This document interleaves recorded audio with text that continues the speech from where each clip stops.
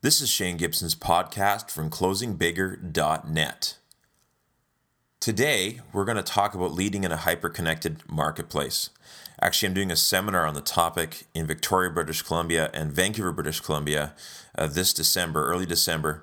So if you're in the area and you like this podcast, drop by closingbigger.net or cmabcblog.com to learn more about the program. We'd love to have you out. So I can't cover all 4 hours in a 10-minute podcast, so what I am going to talk about is leading Generation Y, which is a big part of Leadership 2.0, or leading in a hyper-connected marketplace. So today's worker is a little different, and actually today's worker is much maligned. Now, nothing's really changed. I mean, if we look at the Bob Hope generation, they had a lot of negative things to say about baby boomers as they were entering the marketplace. If you look back in the newspapers and studies of yesteryears, you'll see all kinds of great comments about the lack of motivation, about these kids, about their crazy rock and roll, about all these other things. Then, of course, we had Generation X come along, talking about a rather skeptical group of people who weren't as much company people as they were these individuals who worked for in the big corporate environments, but also mistrusted them. And today, surprise, surprise, people are talking about those darn kids who are constantly connected to the internet, who don't have a large attention span, who lack work ethic, more and more the same. So I think that although we'd like to label Gen Y as totally different than the other generations, it's just a newer, younger generation moving up who have a different perspective on what life's about. So versus talking about what they aren't, let's talk about what they are and how to lead this group of people who are very dynamic and have a number of resources and insights and skills that are needed today, especially in the world that's driven by social media, the web, and transparency. So number one, let's talk about Generation Y and why they're a little different. Well, there's a study went out a number of years ago called Digital Game-Based Learning. And they talked about it. They first coined the phrase, I think it was put up by Prentice Hall, talked about the phrase, digital natives versus digital immigrants. I think this is the most important thing to look at, is all of Generation Y and a good portion of Gen X are actually what we'd call digital natives. So older generations are digital immigrants. These are people who didn't have a computer or internet connections as they grew up and immigrated into this digital landscape. They see the web and computers and Twitter and Facebook and LinkedIn and smartphones as utilities, tools they use to get a job done. Actually, much maligned things that are intrusive into their life, really. They'd rather not have them if they didn't have to. But it's part of doing work nowadays, and many are also now addicted to their Blackberries or Crackberries. So these are our digital immigrants. These are people who kind of learned and felt a little uncomfortable, like a new tourist to a foreign country. As we arrive, things that make sense to others just aren't intuitive. So this is the group that's in the leadership position, who aren't really intuitive with technology and how they lead, utilizing these tools. But now we look at the digital natives. These people were born with a computer or a PDA connected to them almost. Versus growing up banging on the pots and pan under the sinks, this 2-year-old, when they were 2 years old, climbed over to dad or mom's keyboard and started banging on that. They stole dad's smartphone and pressed the keys. And really, since day one, we're very used to connecting digitally. So most kids today, by the time they're 8 or 9, have access to Facebook or some other social network. In fact, Lego.com, a big component of that, has 5, 6, and 7-year-old kids networking together and sharing their toy designs. So you can imagine this group is used to being connected continually and having constant access to information and their networks. So imagine working or growing up in that environment where your university teachers really push to have collaborative team-based learning, where most of your lectures are now downloaded. You can download them off the intranet or the school e-learning site, where in class, if you don't understand something, you can quickly pop up on Twitter or direct message or text a friend and get an answer instantly on what's going on or what's happening after class. Most of your homework is done while watching television, surfing the web on your social sites, doing research that way, and of course preparing your documents for studying. So then you walk into the work environment, a typical corporate environment. This corporate environment isn't about getting the job done, but it's about making sure that you put the hours in regardless of whether or not you're doing job at that time.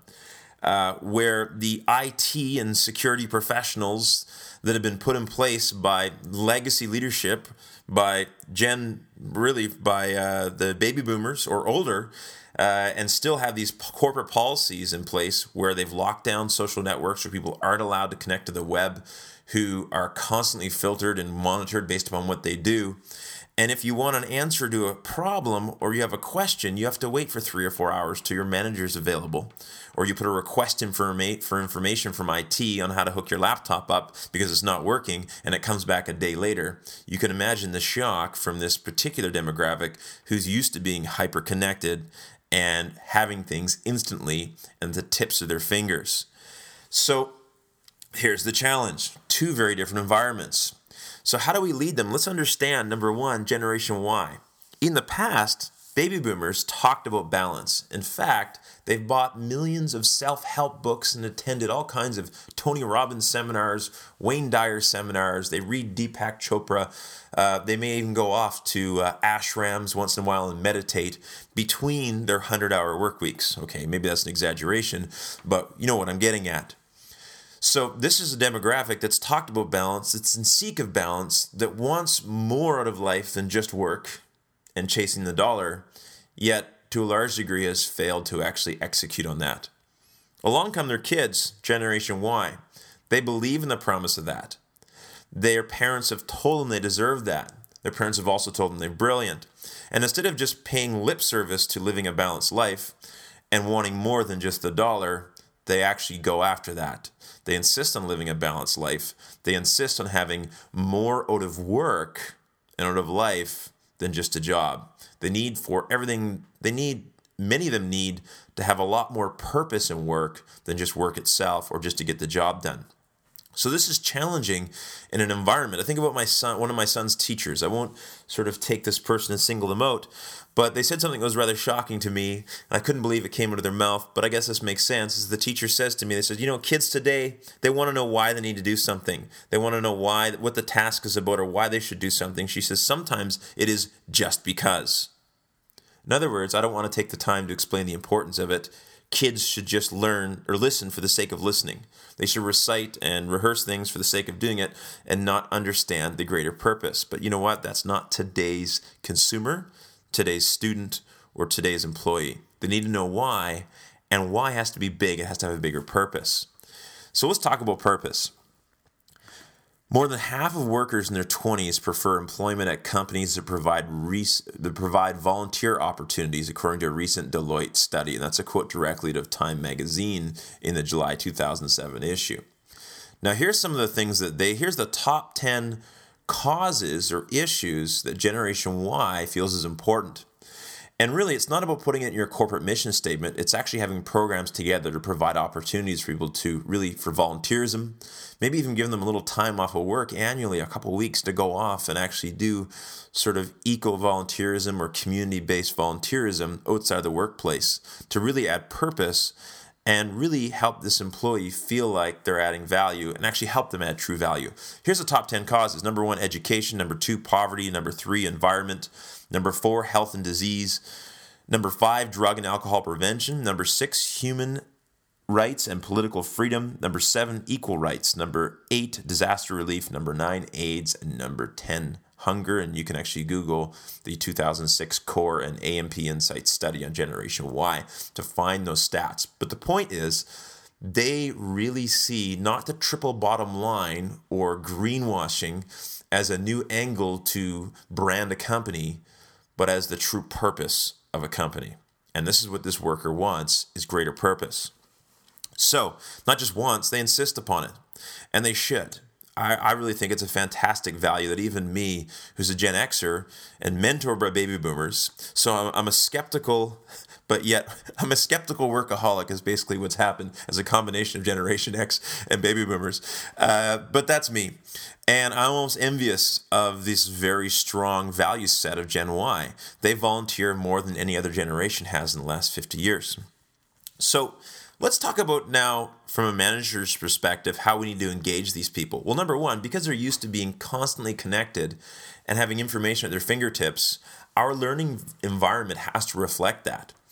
So if I'm going to teach these people and lead them, I'm going to talk a little bit about 6 things that we need to look at when we look at our corporate training or mentoring programs or employee development programs. And then I'm going to sign off, and I'm going to come back and talk a little bit more around some other strategies on recruiting this generation in the next podcast. But here we go. Number 1, learning.